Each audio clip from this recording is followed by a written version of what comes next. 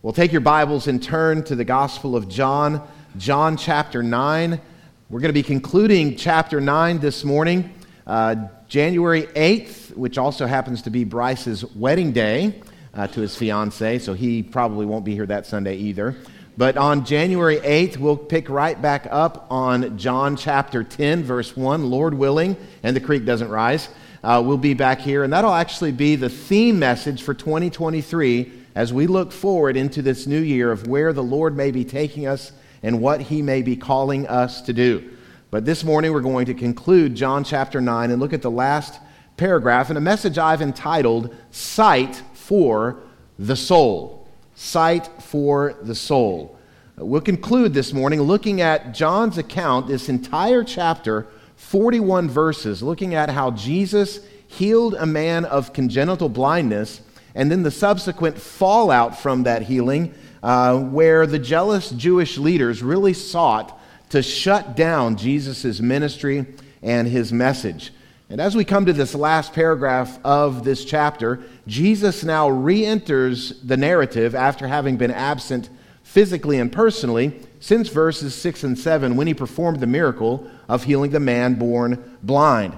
After He gave the man his sight by spitting on the ground, making mud, putting those mud pies in his eyes, and telling him to go wash at the pool of Siloam, Jesus disappears from the encounter.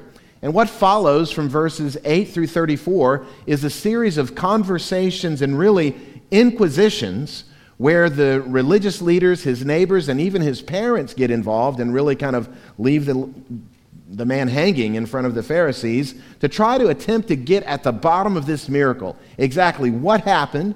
Is it a legitimate miracle? Who is this guy Jesus?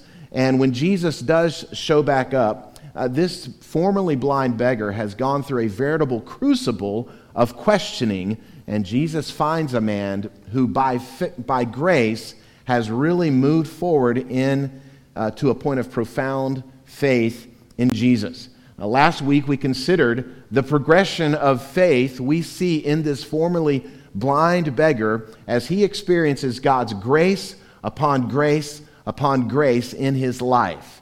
And we identified this progress by the way in which he refers to Jesus in this chapter. Up in verse 11, when the neighbors asked Jesus, or asked the man, who is it that healed you? The man said, the man called Jesus. Very simple, straightforward. He was aware of Jesus' existence. And this is the first step to coming to faith in Jesus. You must become aware that He exists. And so that was the first step of progress in faith. And then next, as we move to verse 17, as he is harshly questioned by the Pharisees, we see him respond, moving a little further down the faith continuum by saying that he is, quote, a prophet. He's a good teacher. He's a prophet. Recently, a poll was conducted by Lifeway Research and Ligonier Ministries, and they asked a series of questions to over 3,000 professing Christians in America. This is a very recent poll.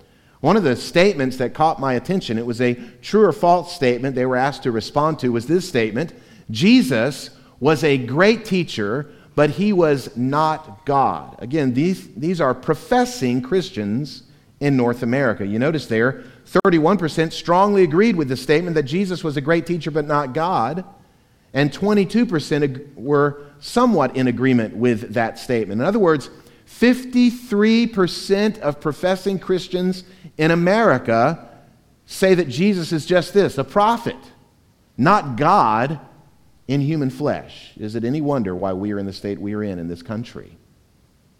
Those who even profess to know Christ. Well, this is the basic position where this formerly blind beggar was in verse 17. He's a great teacher. He's a prophet. And then we see his faith progress beyond that. As you move to verse 33, he is intensely questioned for the second time by the religious leaders over Israel. And at the conclusion of that, he makes this statement about Jesus: if this man were not from God, he could do nothing. He progresses a little further on the faith continuum by saying not only is he the man Jesus, not only is he a prophet, a teacher, but he was sent from God. That's significant. And then we noticed last week, as we looked at the beginning of this last paragraph, just briefly, In verse 38, he proclaims this about Jesus, to Jesus. He says, Lord, I believe. He believes he's the Son of Man. And then he fell down and worshiped him. What a fantastic progression of faith we see in this man, where he's brought to a point of full, worshipful profession of faith.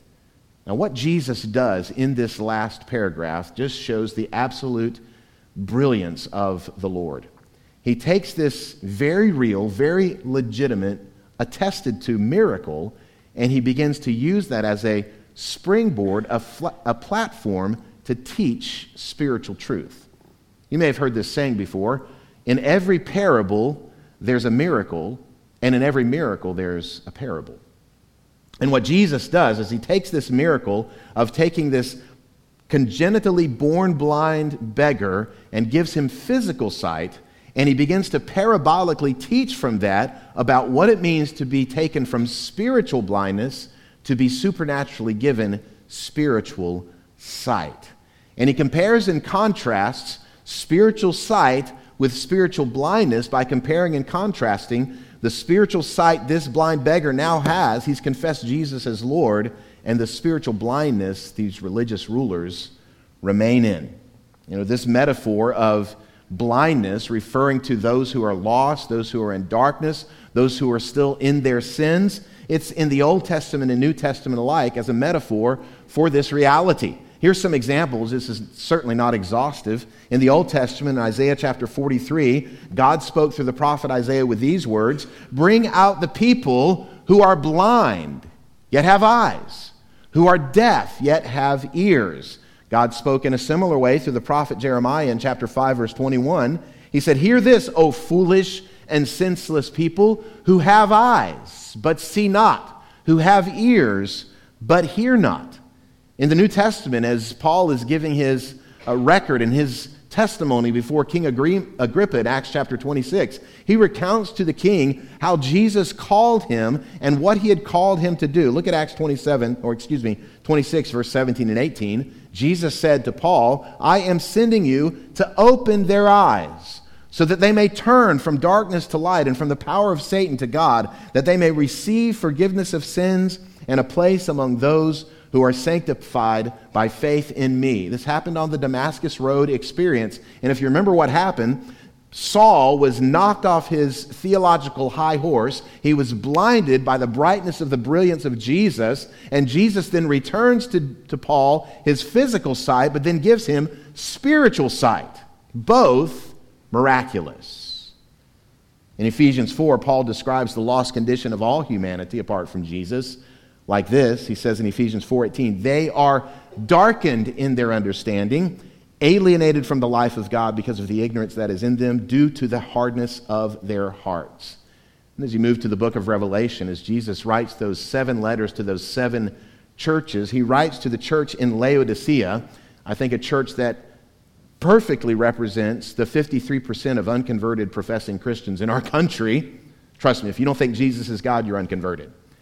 He says to them these words in Revelation 3:17, "For you say, I am rich, I have prospered, and I need nothing, not realizing that you are wretched, pitiable, poor, blind, and naked." So the Bible speaks thoroughly of this physical blindness being representative of spiritual blindness, of being lost, separated from God. And this is a spiritual blindness that affects all of humanity. We were all born in sin. You were born spiritually blind. But compounding that human blindness because of our human condition and sinfulness, there's also a blindness that is brought upon us by the delusion of Satan. We're something like doubly blind. Notice what Paul said in 2 Corinthians 4. He said, "In their case, the God of this world," that's Satan, "has blinded the minds of the unbelievers to keep them from seeing the light of the gospel of the glory of Christ, who is the image of God." Friends, so not only are the lost spiritually blind because of their own sin nature, but they're doubly blind because of the deception of the evil one. This kind of blindness cannot be overcome by your own initiative. This kind of spiritual blindness can only be relieved, can only be healed by the miraculous intervention of Jesus Christ. And Jesus masterfully takes this miracle where he did just that in a physical way, and now he's going to apply that to the spiritual reality in our lives. So let's look at our focal passage, the last paragraph of John chapter 9. We're going to look at verses 35 through 41. This is the infallible Word of God. Jesus heard that they had cast him out, and having found him, he said, "Do you believe in the Son of Man?" He answered, "And who is he, sir, that I may believe in him?" Jesus said to him, "You have seen him, and it is he who is speaking to you." He said, "Lord, I believe," and he worshiped him. Jesus said, "For judgment I came into this world, that those who do not see may see, and those who see may become blind." Some of the Pharisees near him heard these things and said to him, "Are we also blind?" Jesus said to them, "If you were blind, you would have no guilt. But now that you say, 'We see,' your guilt remains." Now, in these few brief verses, somewhat straightforward, but then also somewhat cryptic, I want to break it down into two sections. Verse 35 to verse 38, that's the beggar, and that's where we see spiritual blindness and then spiritual sight being given. And then verses 39 to 41, that's the Pharisees who are spiritually blind. What we have here is Jesus presenting a comparison and a contrast between spiritual sight and spiritual blindness, and what are some realities about those two existences. So the first thing I want us to consider from the passage this morning is this. Number one, I want us to think about the blessing of spiritual sight. If you're here this morning and you have spiritual sight to see the glory of God in the face and the nature and the character and the person and the work of Jesus, you need to know that is a blessing. You have been blessed with spiritual sight. You didn't work for it. You didn't accomplish it. You didn't achieve it. You certainly didn't earn it or deserve it. It is a gracious blessing from God. Now, there's a few things I want us to think about that characterize this blessing of spiritual sight. We see right here from the passage. The first one is this. Number one, spiritual sight commences from divine initiative. If you have spiritual sight, you need to know that it commenced in your life. It started in your life because of not your initiation, but divine initiative. Think about it. In this whole chapter, all the way back up at the beginning of the chapter, who initiated the conversation with the blind beggar? Did he start it? No. Actually, the way the conversation started, if you'll remember, was his disciples, Jesus' disciples, asked a pretty dumb question. Jesus saw the blind beggar. I think he intentionally went out that gate where that fixture of the beggar was. He looked at him intently in such a way that the disciples noticed Jesus notice him, and then they asked the question, who sinned, this man or his parents, that he was born blind? And then Jesus just unilaterally determines to spit in the ground, make some mud, put it on the man's eyes. It wasn't a request. It wasn't something he deserved. It was Jesus' divine initiative. And it's interesting, we didn't talk about this particular phrase when we studied this 2 weeks ago, but I want you to look back up in verse 5 of this chapter, what Jesus says just before he heals the man. In verse 5, he says, "As long as I am in the world," watch this, "I am the light of the world." Having said these things, he spit on the ground and made mud in the saliva. Then he anointed the man's eyes with the mud. Jesus repeated this I am statement he had already made about himself in the previous chapter. In other words, without me, there is no light. I am the light of the world. Without me, there is no vision. Without me, there is no sight. There is no escape from spiritual blindness. So he says, watch this. I'm the light of the world, and I'm about to give this guy sight. Fantastic. Jesus takes unilateral initiative in giving this man sight. Now, After these inquisitions, as the chapter progresses, he is subsequently thrown out by the Pharisees, not thrown out of just their presence, but as I mentioned last week, he's thrown out of the synagogue. He's thrown out of the life of the Jewish people. He's thrown out of the center of their religious, their social, their familial, their economic engagement. You can't come back to be a part of the spiritual people, the people of God. And verse 35 we read just a moment ago says that Jesus sought him out. Jesus went and looked for him. Did you know that all of us spiritually were cast out of the presence of God? And Jesus comes looking for us. He says, I came to seek and to save that which was lost. Not just the saving, but the seeking. Why? Because Romans 3 says, no one seeks after God, no, not one. If it were not for the divine initiative of the Savior coming seeking you, you would never know him. He comes and he seeks after us. And when Jesus finds him, again, he initiates the conversation. He finds the man who's been cast out of the synagogue by the religious rulers, and he asks him a question. What was the question? Do you believe in the Son of Man? Interesting question. Now, one thing I think we can probably land on is that because this man was a fixture at the temple, he was always there begging, no doubt he absorbed some theological truth. I mean, he's been there for years, a couple decades likely. He's absorbed some things about the promises of God, and he understands some principles and some precepts about God's promised deliverance. And so he asks this question, do you believe in the Son of Man? This title, Son of Man, appears in the Gospel of John 13 times. It's actually the title that Jesus uses to refer to himself much more than any other title in the four Gospels.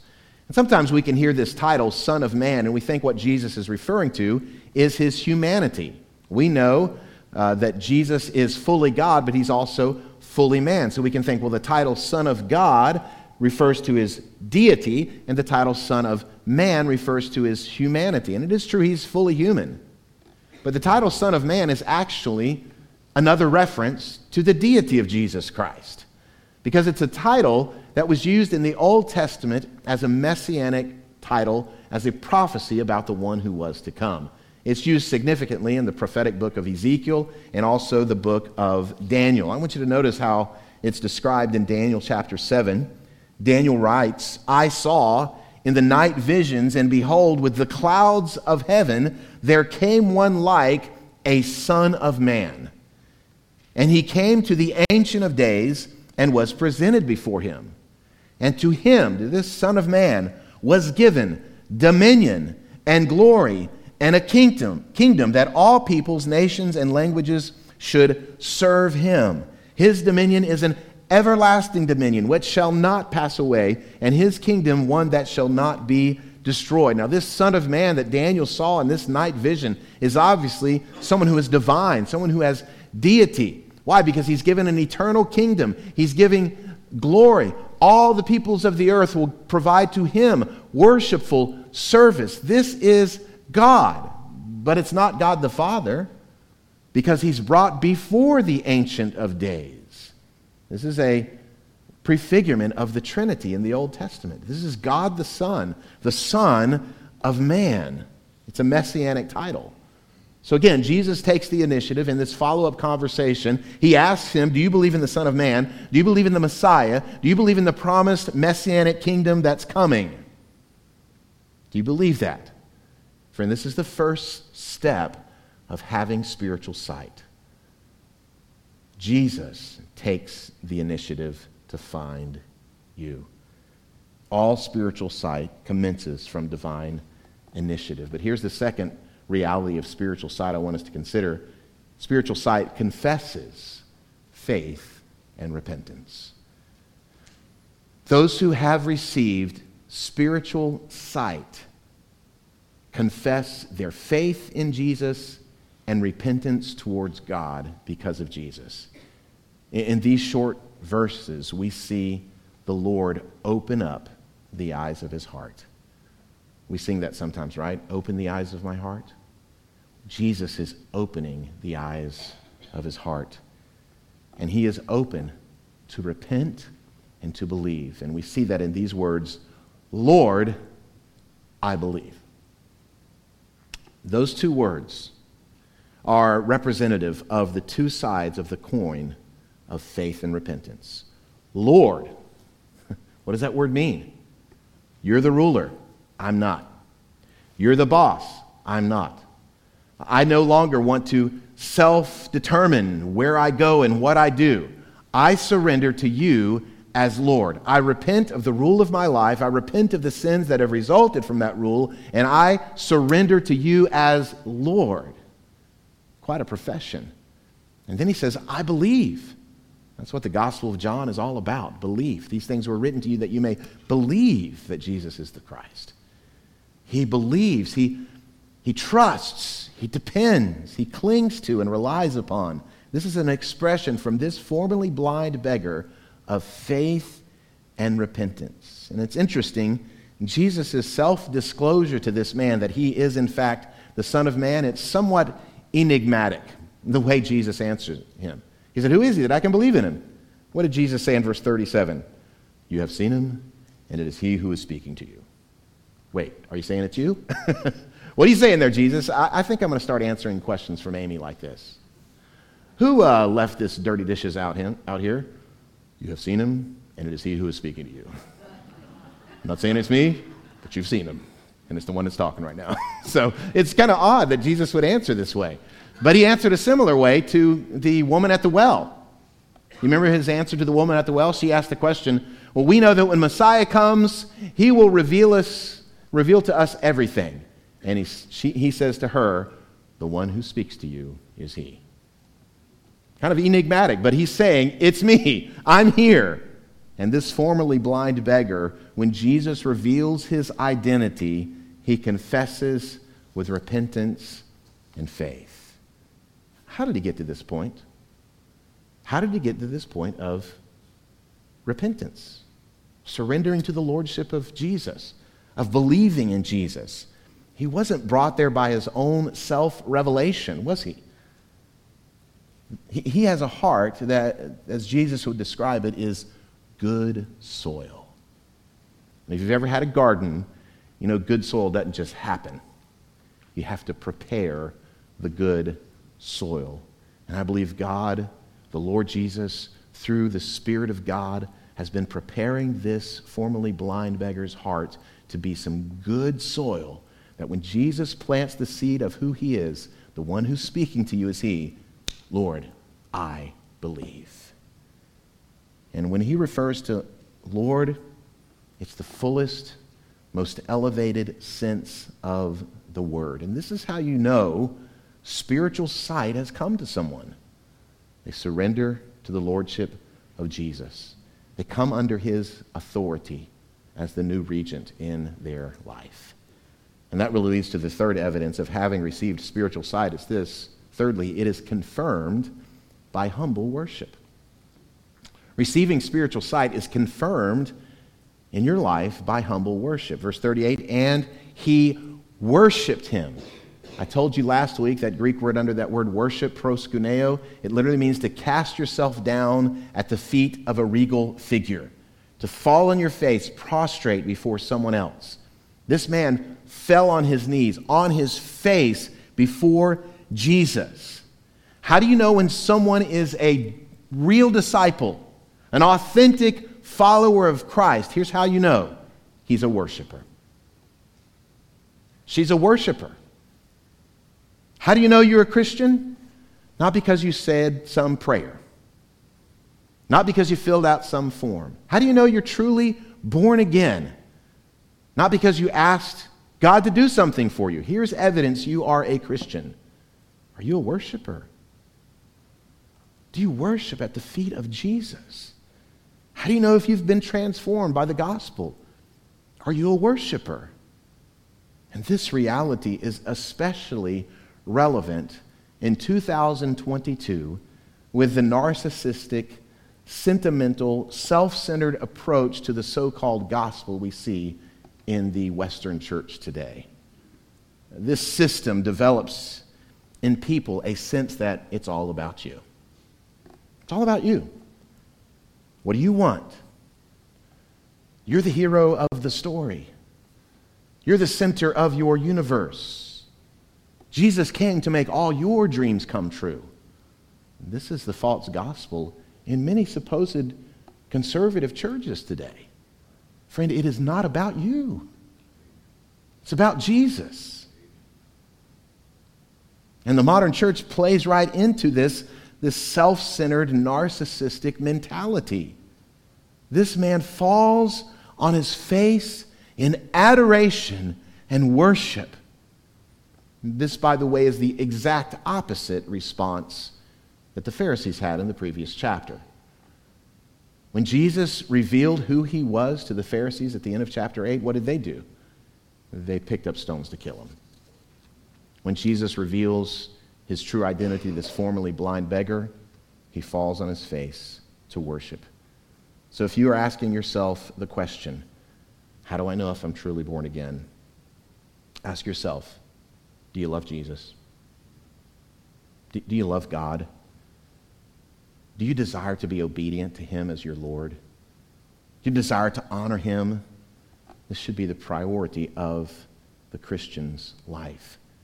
And this is true. We can worship anywhere, right?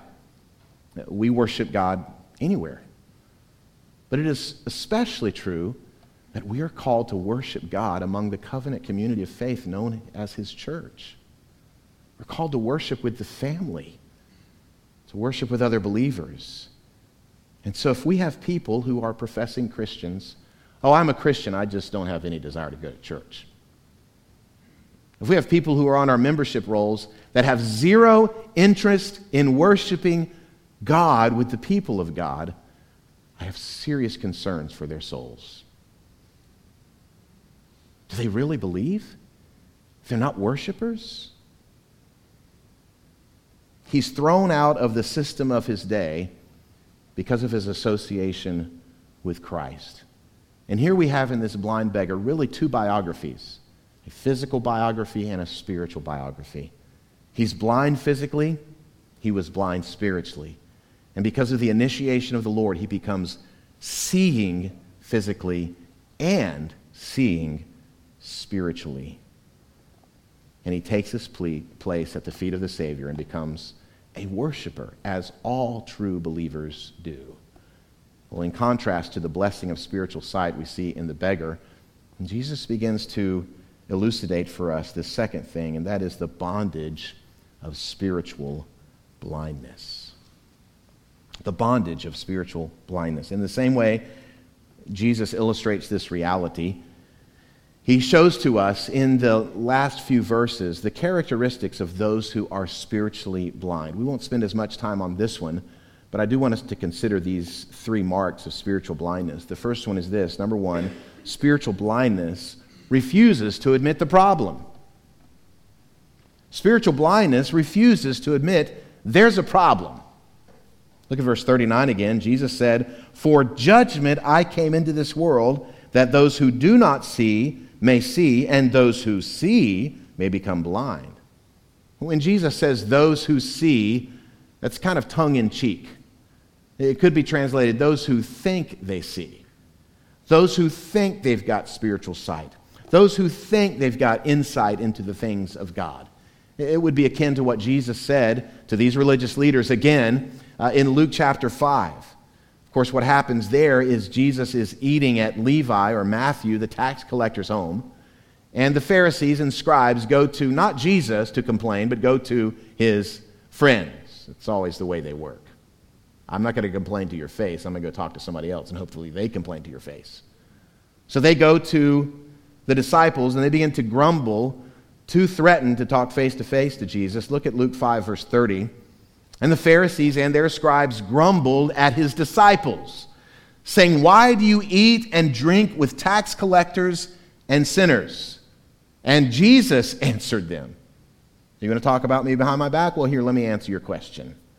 "Those who are well have no need of a physician, but those who are sick. I have not come to call the righteous, but sinners to repentance. And again, Jesus is kind of speaking here tongue in cheek. I've not called the righteous, or those of you who think you're righteous, those of you who think you've got all your theological ducks in a row, those who think that you've earned God's approval. I've not come to call you to repentance because you don't think you need it.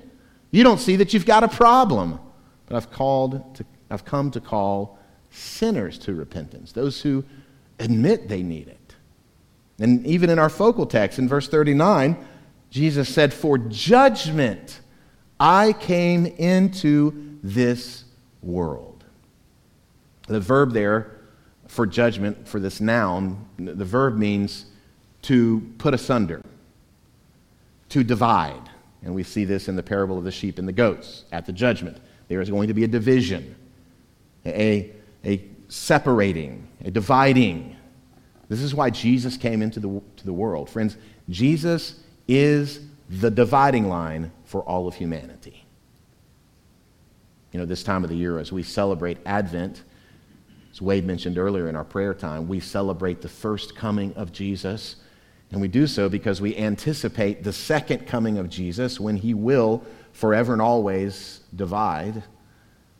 But even whenever Jesus came the first time, he was celebrated by the angelic hosts. He was celebrated by the shepherds. He was celebrated by the wise men who came from the east, but he wasn't celebrated by everybody.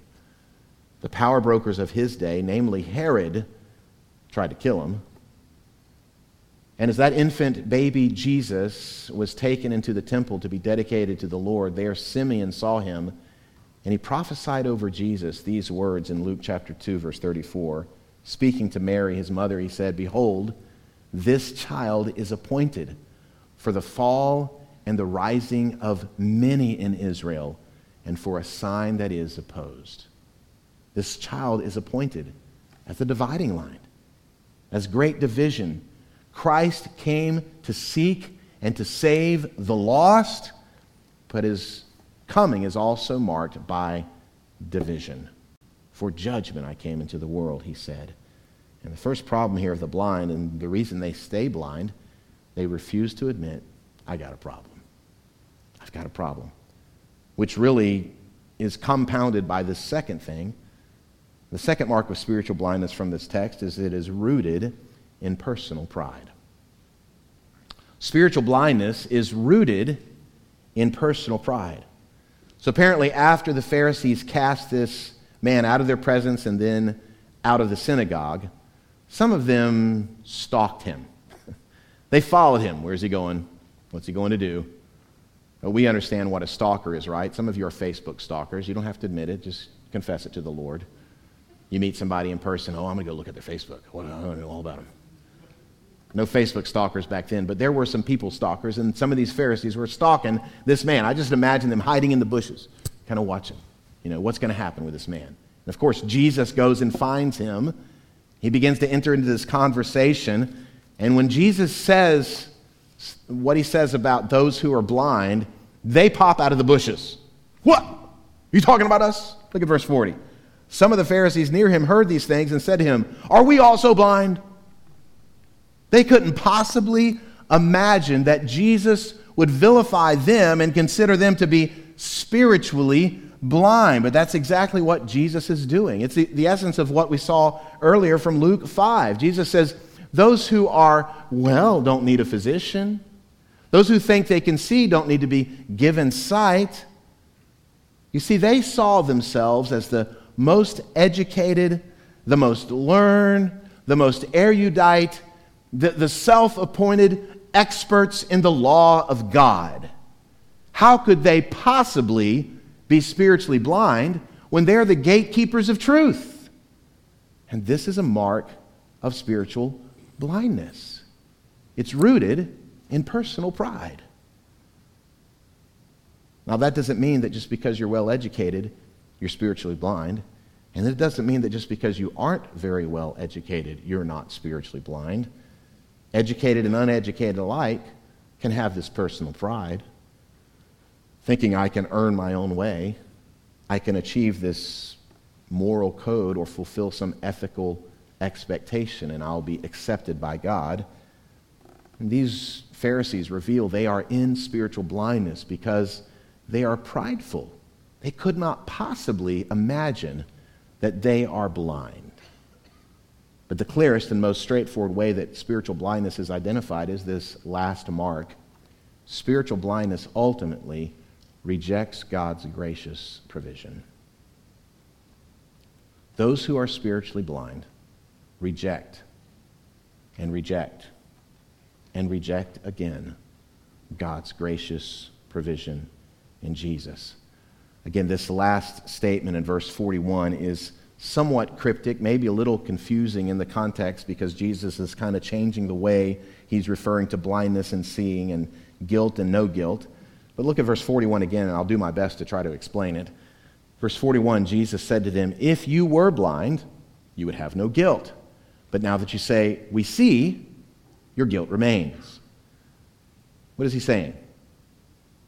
He's saying, his point is that those who recognize their blindness, who say, "I'm blind," they become guiltless because they depend on the provision of Jesus.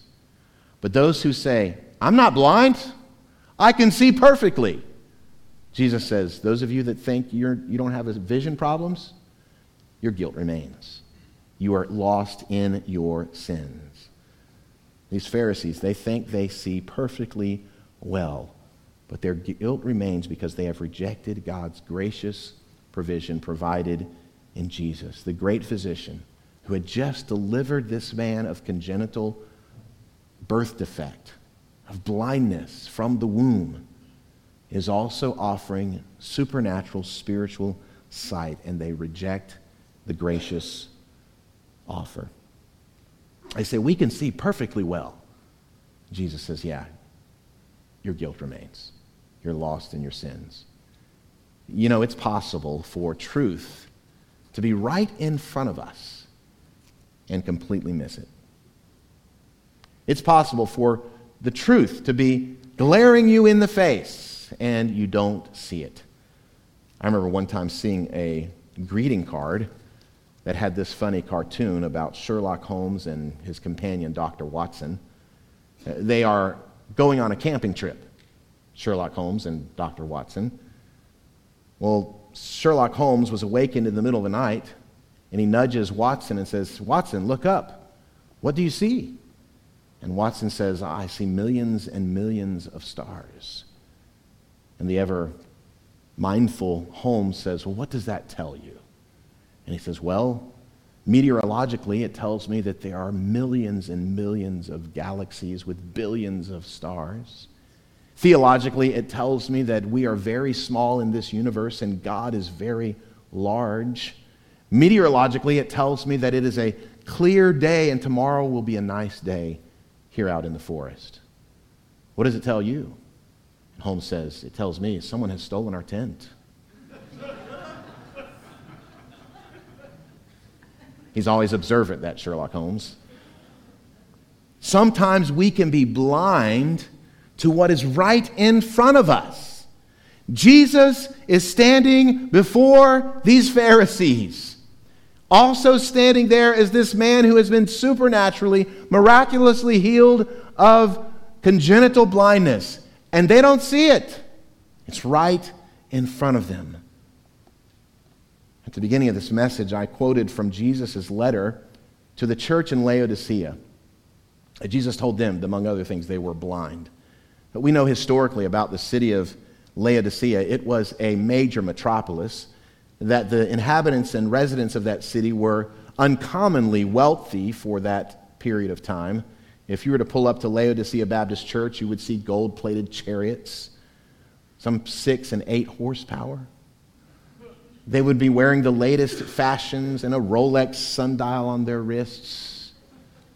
Many of them had a second home on the lake with a 4-slave outboard motor. They had everything. They had material possessions, anything you could want. They were so fat and happy, they had lost their dependence upon God. Look again, remind you what Jesus said to them in verse 17 of Revelation 3. "For you say, 'I am rich, I have prospered, and I need nothing, not realizing that you are wretched, pitiable, poor, blind, and naked. Over the last 3 months, I've had the incredible privilege to go to 2 different countries on mission, to Guatemala and then to Zimbabwe. And I've worshiped right alongside the poorest people on the planet, who have one outfit, who live in makeshift shelters for their homes. The poorest among the poor. Comparatively, every single one of you is a multimillionaire. We are incredibly wealthy. And like this ancient church, we can become satisfied because of our exorbitant wealth. We can lose a Christmas present and order another one for $20 more, and it doesn't even impact us. We are so rich. And so much so we can lose our dependency upon Jesus. What did Jesus say about this church in Laodicea? You make me sick. Your lukewarmness makes me want to vomit. I want to blow chunks because of your dependency upon your own wealth and who you are. It doesn't leave it there. If you recognize this in you, I'm going to offer you an invitation. It's the very famous Revelation 3:20. He says to this same church in Laodicea that he wanted to spew out of his mouth, he says, behold, I stand at the door and knock. If anyone hears my voice and opens the door, I will come in to him and eat with him and he with me. The solution Jesus gives to our self-centered dependency is he opens an invitation for an intimate meal with him. You ever gone to a restaurant and the host says, how many? And you say, table for 2. Jesus said, I have an invitation. Let's go have a table for 2. Just me and you. Let's come together in intimate fellowship and dine. Enter back into that intimacy that you shared once before, where you trusted completely in me. And my question for you is, will you respond to his kind and gentle invitation? In just a moment, we're going to sing what is really a Christmas song, because it talks about in the very first lines the incarnation of the God-man Jesus. He took on human flesh to save sinners like us. The song says this, light of the world, you stepped down into darkness, opened my eyes and let me see. Beauty that made this heart adore you, hope of a life spent in intimacy of relationship with you. So what's our response, Christian? Here I am to worship. This is what we see in this blind beggar. The light of the world, I am the light of the world, has opened his eyes, not physically. He could have remained physically blind the rest of his life, and Jesus could have opened his eyes spiritually, and he would have seen the beauty of Jesus. And his response, the same response we are called to if we have been given spiritual sight. Here I am to worship. Will you respond now that way as we come to the close of our service? That leads to my last thought. As the light of the world, Jesus has come to give sight to all who will turn from self and surrender by faith to his righteous rule. Will you today surrender by faith to the righteous rule of Jesus?